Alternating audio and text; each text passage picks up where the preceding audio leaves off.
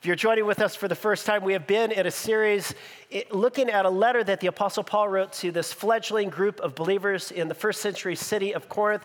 We've been studying this book for a very long time, and I just want to say thank you for traveling with us on this journey for quite some time. We are now reaching the final chapter in our journey, so that's pretty cool, isn't it? Kind of got there all the way through the end. But let's pray together before we jump into God's word. Father, we ask that as we open up our Bibles, that you would open up our hearts and our minds, that you would speak by your Spirit, make us attentive to your voice, expand our own imagination, expand our hearts, expand our lives, God, so that we could live into the fullness of your kingdom and of the way of life that you've called us into.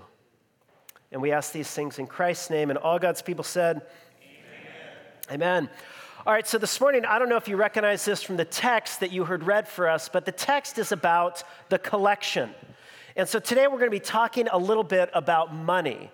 Now, money is kind of a tricky topic to talk about, and so if it's okay, I'd like to begin like this. I'd like to begin by inviting you to reach into your pocket or into your purse and pull out your wallet or some sort of thing that you carry money in. So why don't you go ahead and whip that out if you can. So I want you to take out your wallet, maybe a credit card or a checkbook or whatever, and I just want you to hold it in your hands for a minute. And you can caress it if you want, but you hold in your hand the temple of the 21st century.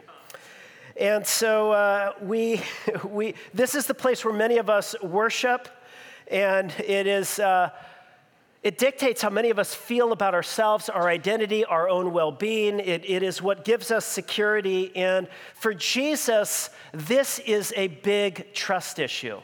And so I want to invite you to do something that I saw another pastor named John Ortberg invite his congregation to do. I thought it was great, and I thought this is really good. I want you to take your wallet or your credit card or whatever, and I want you to hand it to the person next to you. It's a big trust issue. Your spouse doesn't count. And now what I want to do is I want to take an offering. And I want you to give like you have always dreamed of giving. No, thank you for doing that. You can go ahead and give it back. So we've been looking together at this letter that the Apostle Paul wrote to this church in Corinth. And throughout the course of this letter, he covers a wide variety of issues. And now as we come to the end, he raises the topic of what he calls the collection.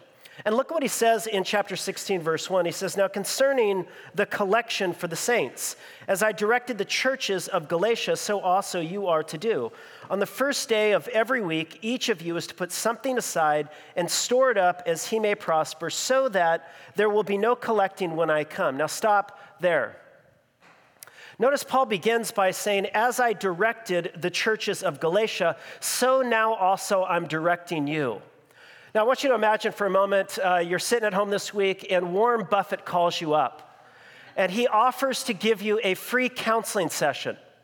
And he sits down with you and he says, look, I want you to bring all of your financial records, your bank account or whatever, and I want you just to open it up before me and I'm going to direct you what you should do with your money. How many of you would be game for that?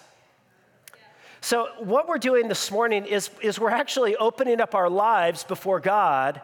And here, God's emissary, one of God's representatives, one of Christ's apostles, is directing us. He is giving us financial advice. And just as you would do well to pay attention to what Warren Buffett says about your finances, you and I would do well to pay attention to what the Apostle Paul says about our finances in this text. I think if we do, we'll find that the use of finances, the way that the Bible tells us to use finances, will bring us a life of fulfillment and meaning and joy. So we're going to be talking together about kind of the direction that Paul, our financial planner for our purposes this morning, gives to us about our money. Now, of course, the Bible has a lot to say about money, about our resources, and you can kind of divide what the Bible says about money into three main principles. First, what the Bible says about money is this. The Bible talks first about all of life giving. So when it talks about financial generosity and giving, the Bible speaks to us about what we might call first all of life giving. There's this great story in the Old Testament, 1 Chronicles chapter 29. King David, gives out of the abundance of his resources. He gives this tremendous financial gift to see the temple built. And after he gives this gift, he is so overcome with joy. And some of you who have given large financial gifts know the joy of giving. And David is there overcome with the joy of giving. And he writes this prayer where he says, God, I thank you. God, I thank you so much. He says, although everything in heaven and on earth belong to you. He says, everything that I have has been given to me by you, O Lord. And yet you have given me this gracious joy of being able to give back to you a portion of what you have given to me. And this is a fundamental principle of giving when it comes to Scripture. It is that all that we have comes to us as a gift from God. All that you have, all that I have, our cars, our homes, our computers, our bank accounts, our retirement, our jobs have come to us as a gift from the hand of God. And so as a gift that has been given to us by God, Jesus says that we have become stewards, not so much owners of our resources as it is stewards. In fact, Jesus told all kinds of parables that point us in this direction. One time he told this story about a man who was very wealthy, and he gave to a group of servants different talents. He gave them different portions of these talents. And then he goes away on this long trip, and he says, use those talents well while I'm gone, and when I come back, I'm going to hold you to account. And of course, the owner comes back, and he holds the stewards accountable for what they've done with what has been entrusted to them.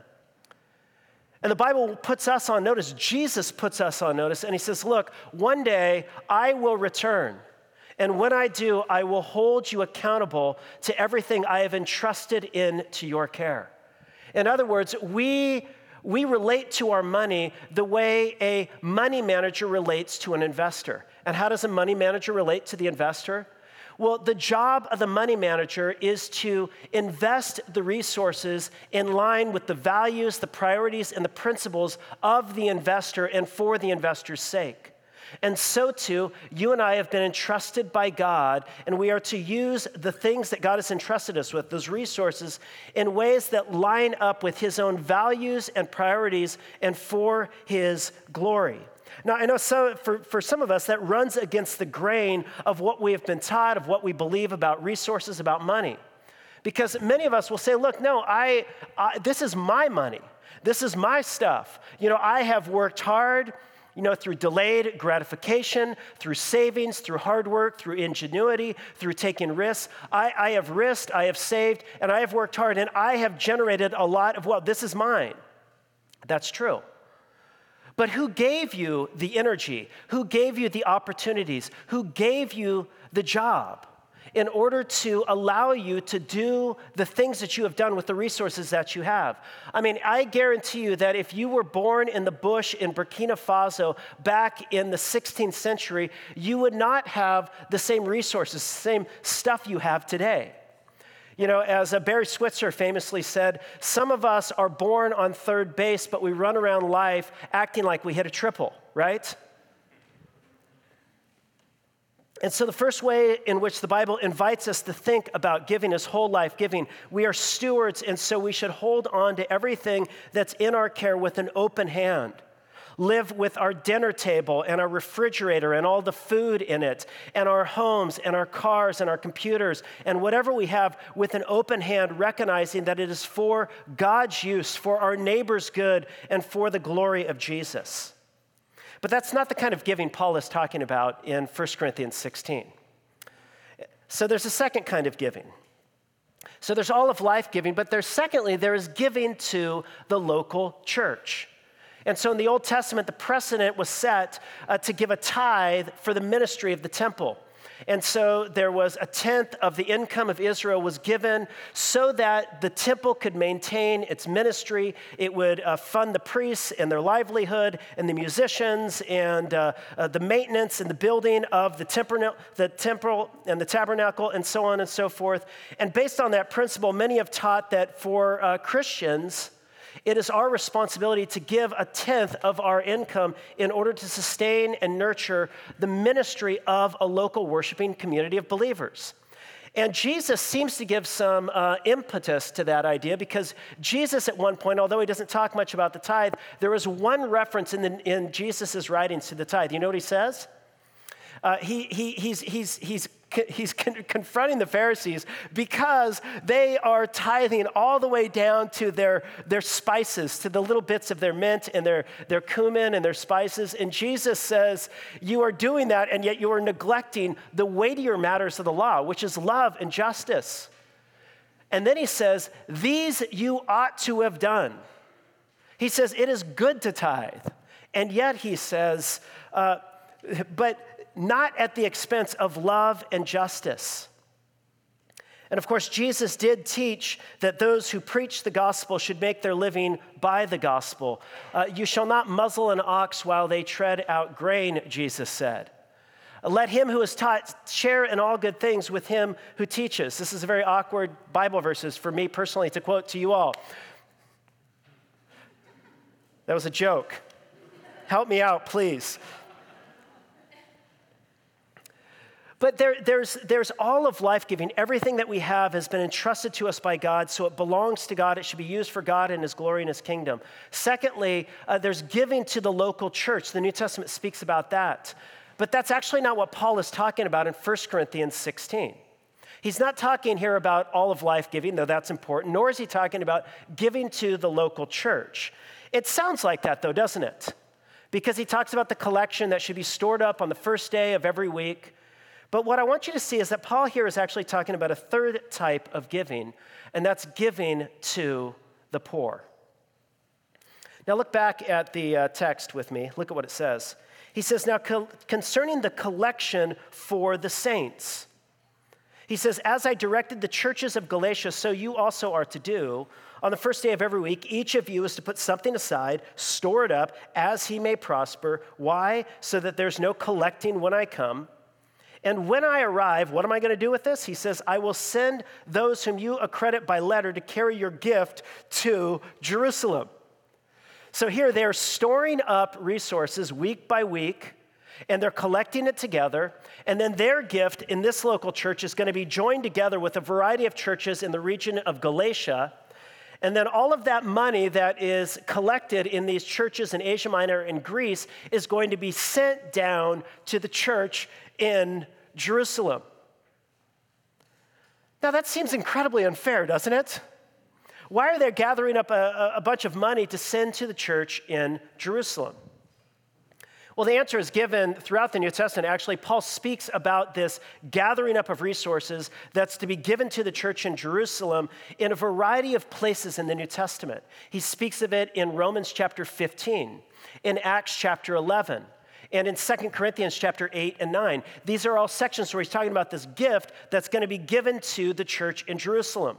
Now, why is he giving a gift to the church in Jerusalem?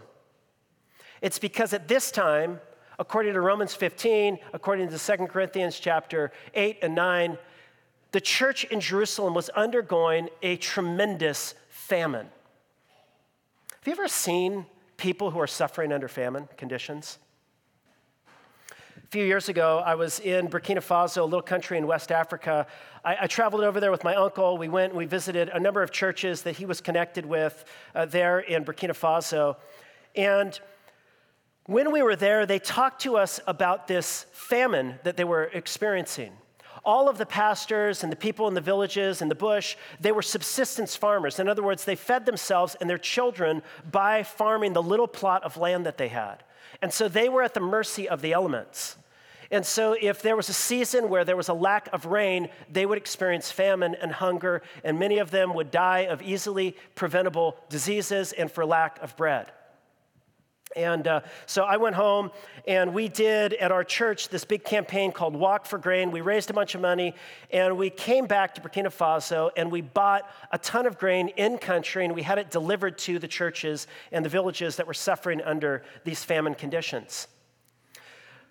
I will never forget the day we went down to the local marketplace, though, to buy the grain.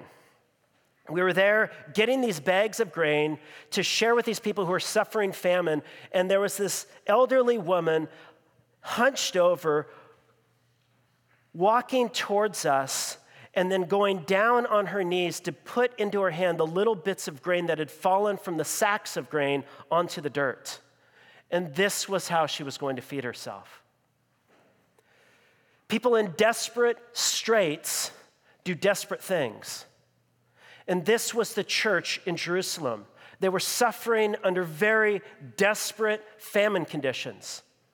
And Paul sees this, and he goes to the churches throughout Asia Minor and in Galatia, and he garners together this large gift in order to buy food to feed the church in Jerusalem to provide crisis famine relief. So that's what Paul is talking about here. Now, I want to just make a few observations, though, about what kind of interesting things, really, about this collection that Paul is making to provide food for the churches who are suffering in famine in Jerusalem. And the first observation that I have about this collection and about this gift is that, number one, it is a gift that is marked by financial accountability. It's a gift that is marked by financial accountability. And look how Paul puts it at the end of the section. He says this. He talks about this gift. He says he's going to send it to Jerusalem. And then he says this, I will send those whom you accredit by letter to carry your gift to Jerusalem. So he says, look, I'm not asking you to gather up a bunch of money, give it to me, and then have me take it down there without any accountability. Instead, he says, I'm asking you to provide people from among you who are accredited by a written letter for their integrity, for their financial management, for their ability to handle gifts well. And he says, gather that together. And then he says, have those guys take the gift down to Jerusalem. And then he says, and if it seems advisable that I should go also, then they will accompany me. So first, it's a gift that's marked by financial responsibility. Secondly, I want you to note that it's a gift that is marked by both discipline and planning.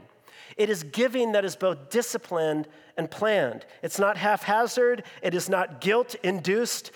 Paul does not go to these churches and show them pictures of bloated children in Jerusalem. Instead, he says, look, I'm not looking for a one-time response. I am inviting you into a way of life where you make space in your budget for the poor. And look how he puts it. He says, on the first day of the week, each of you is to put something aside and store it up. Each of you is to put something aside and store it up on the first day of the week. This is disciplined. This is habitual. This is creating space in your budget for the poor. Or as one author put it, he said it like this. He says, there is to be no last-minute, superficial scraping around for funds as an unplanned, off-the-cuff gesture. Still less is it to depend on Paul's own personal plea to the wealthy as an emergency. Rather, each is to play his or her part in a planned strategy of regular giving in response to God's blessing and his financial provision for the benefit of those who are suffering from deeper poverty. Third observation, not only is it marked by financial accountability and discipline and planning, but thirdly, Paul expects full participation. Notice what it says back in the text. This is interesting to me. He doesn't simply appeal to the wealthy in the churches. No, he says, each of you. Do you see that in the text? Each of you is to put something aside. Now, not everyone is going to put the same amount aside because, of course, not all of you have the same amounts, right? And so Paul says each of you should put something aside as he may prosper. And so he says, look, as the Lord has blessed you, let that be a reflection in how you are going to bless and give to others. And so it's not just for a few select wealthy patrons, but this is an all-in thing. Paul is calling for the whole church to participate, each of them. In other words, each Christian is to make space in their life for the poor. And then fourthly, I want you to see that it is a call to collective action. Do you ever find yourself looking at the situation in our world right now globally? Maybe even just locally, you drive downtown into LA and you think, what on earth can any one person do? You feel helpless in the face of the enormity of the problem of homelessness and of world poverty and of all of that. But of course, it is not up to us individually to meet the whole need. Paul actually is calling for collective action. Notice he invites them to participate together, not just themselves and not just with the local church, but in conjunction with all of the churches of Galatia.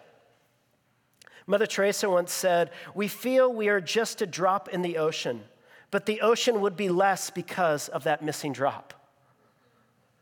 And so each of us has something to contribute, and when we contribute together, enough drops will make up a pool, and enough pools will make up an ocean, and an ocean can begin to address problems. And did you know, I don't know how many of you study this stuff, but just in the last 2 decades, extreme poverty around the globe has been cut by enormous percentages. There's been incredible work done by organizations like the Bill and Melinda Gates Foundation, and of course World Vision and Compassion International to work among the poorest of these and to address real needs. And when collective action comes together, it can actually address real problems. And do you see, that's what Paul is calling for here. He's calling for collective action so that they can address a real problem. Fifth observation I have from this text is that this call to provide support for the churches in Jerusalem, to care for the poor, was central to Paul's ministry. You know, there's this little section in the book of Galatians where Paul is giving personal testimony to his call into gospel ministry.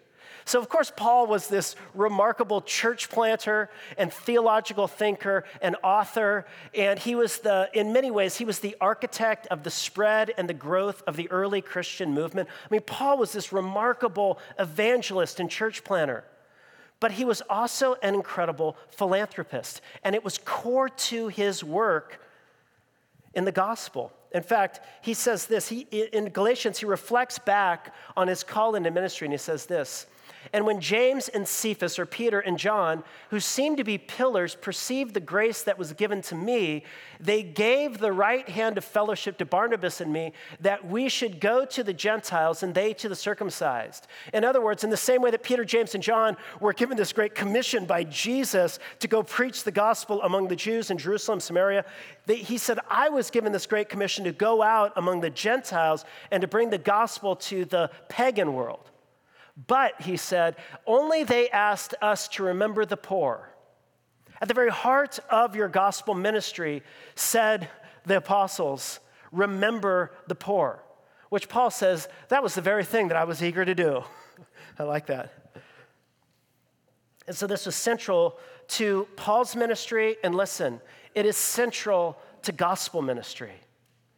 Care for the poor and preaching the good news about Jesus go hand in hand. They're absolutely inseparable. This is seen all throughout the New Testament. So now I just want to stand back and I want to say, what do we gain from this passage? Like, what is it? What is the word? What's the directive? You sit down with Paul as your financial planner, and he sits down with you and says, let me just open up the books. Let me give you a directive. Here it is. He would say, in essence, God entrusts us with riches so that we can share them with those in need.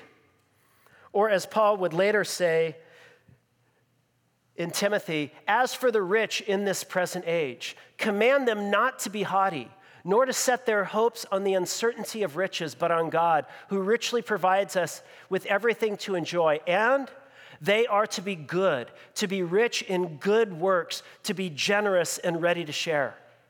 In other words, God has entrusted you and I with resources in order that we might share those resources with others.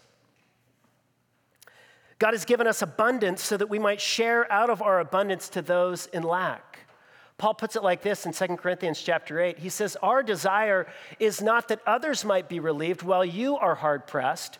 He's not saying, look, some of you might be in a place where you are at the end of your financial rope and you are struggling. And Paul says, look, I don't give you this word in order to beat those people up, but rather, he says, that there might be equality. At the present time, your plenty will supply what they need, so that in turn, their plenty will supply what you need. And the goal is equality. These are the words of the Apostle Paul.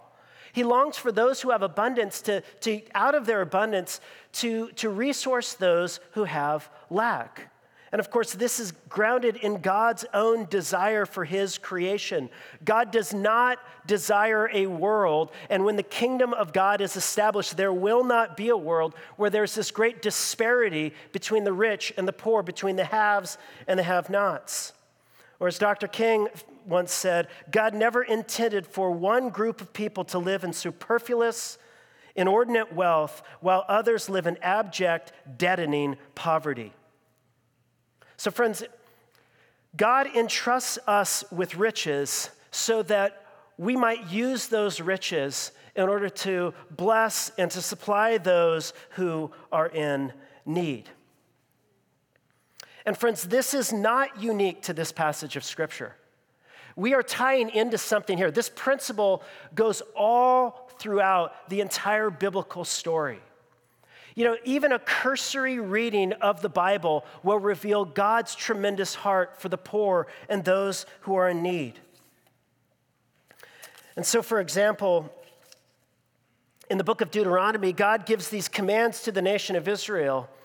And there's this law that says you could glean your fields. If you had big fields and you could glean them, but you couldn't glean the fields to the edges because the edges were to be left for the poor, so they can have something to eat. And then in the book of Deuteronomy, it speaks of this thing called the year of Jubilee, where all of those who maybe through bad financial planning, maybe through poor decisions or through laziness or whatever have lost their land, in other words, their means of production, their means of feeding their family, when they've lost it, on the year of Jubilee, the land, no matter how stupid you've been, no matter if it was 5 years ago or 10 years ago or 20 years ago, you would get the land back.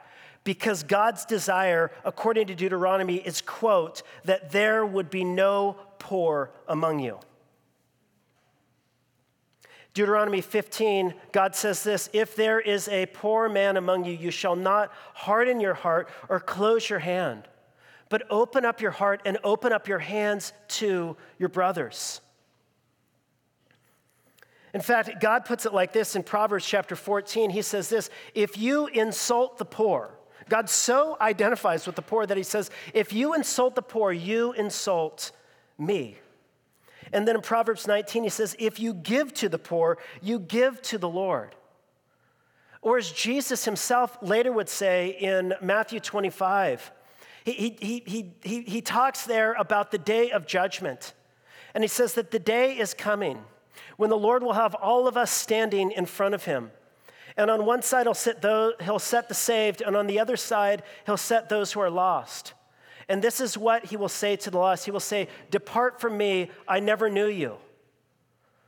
And they said, what do you mean you didn't know us? And he says, I was hungry and you did not feed me. I was thirsty and you did not give me to drink. I was lonely and in prison and you did not visit me. And Jesus says, what you did not do for them, you were not doing for me. He says, if you don't love the poor, if you don't love the hungry and the naked and the poor wanderer and the homeless, if you don't love them, then no matter what you say, no matter how aggressive your Bible study is, no matter how often you go to church, it's an indicator that you may not have a relationship with God. The way you treat the poor is reflective of your heart to God. Tim Keller put it like this. He said, a deep social conscience and a life poured out in service to others, especially the poor, is the inevitable sign of real faith and of a real connection with God. Now, it may come slowly. It may come over time. Some of us, we stumble along the way and we have fits and starts and we give a little bit more and then we withdraw and then we're convicted and we kind of move out. But it will be growing. There will be something happening there if you have a real connection with God. because those who care about the Lord care about the poor. Now, maybe right now, how are you feeling right now? How are you feeling on the guilt-o-meter?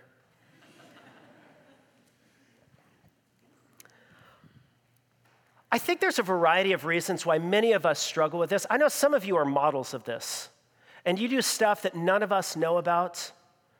And if we opened up your life and your checkbook, we would all find you as a model for the rest of us. And we need you in here.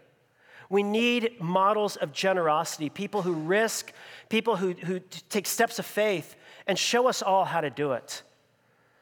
But I think there's a lot of us in here for whom maybe we just feel like, this is not a part of my life. And there's different reasons for that. Maybe for some of us, it's just out of sight, out of mind. It's easy to get so kind of preoccupied with our own lives and our children and our grandchildren and our school and the next assignment that's due, and we just keep going on in life that we just kind of pull ourselves out of the real needs around us. Out of sight, out of mind. Now, but others of us, we have our questions and our objections. We think, well, what about when my helping hurts? How do you know that by giving, you're not just enabling people's irresponsible behavior? And you talk about giving globally and to meet world needs, but there's so much corruption in so many of these governments, and how can we be sure that the money we sent gets to the hands of those who need it most? How do we know that we're not trapping people in the developing world into systems of dependence, dependent upon the gifts of the West? People's dignity is affirmed when they can pay their own way, and they're empowered when they can take care of themselves. And so shouldn't we just help people participate in the economy, and we should participate in the economy and go out and buy more products because that's going to further fuel the economy? Yes. That's all you need to do today is just go out and shop more. That was what you were hoping for, right?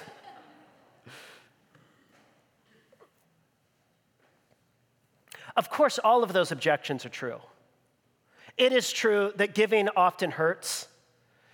Your helping can actually enable people's own dysfunctional behavior. You can give money to somebody on the street, and they take that money and they go buy drugs or alcohol to feed their own addictions. And of course, there is giving to corrupt governments that doesn't get into the hands of the people who need it most. But friends, listen, that is a terrible excuse not to give in the 21st century. There are way too many organizations that have financial integrity, that have engaged in best practices, and there are ways your dollars can travel to actually help people in very real ways, and you don't even have to doubt whether or not it's going to get to the people who need it most. I was talking to a friend of mine back in Albuquerque, and she was a professor at the UNM, University of New Mexico, in economic development. And I went up and asked her after one of these sermons that I was preaching on this topic, I said, hey, what is the best way, like return on investment, ROI? What's the best way to care for the poor? You know what she said? Compassion International. She said, Compassion International has opened their books up, their whole organization up, to external study by universities and to have those results published in peer-reviewed journals. And she said, that reveals, she says, as you are studying this stuff, she says, it reveals they are incredibly effective at their work. If you want to pull children out of poverty, if you want to see hungry bellies fed, Compassion International is a great way to do it. There's another organization that is connected with this church. It's called For the Boys. This is a picture of kind of a little event that they put on. So For the Boys was an organization that was started by Athalie Sapp, Justin Sapp's wife. Right, Justin? And Athalie started this organization after doing an incredible amount of academic research for her master's program.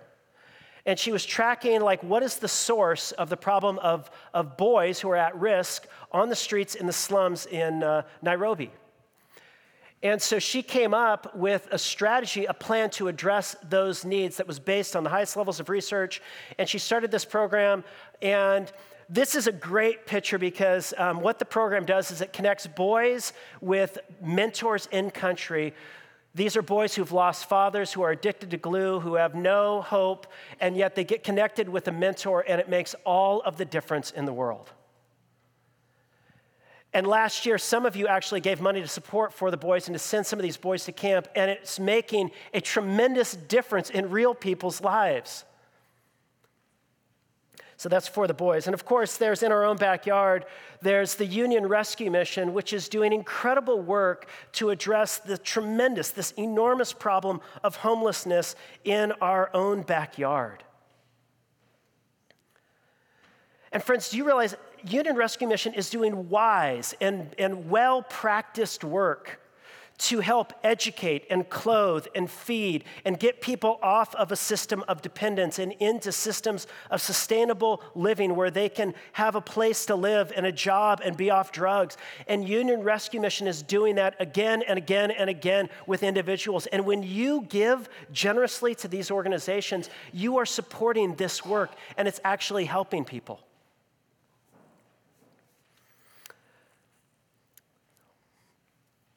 You know, my hope, kind of at the end of this whole thing, sometimes, you know, when you're preaching a sermon, you ask, like, what are you trying to accomplish through this whole thing? Like, what's the end? I forget for a moment about my end.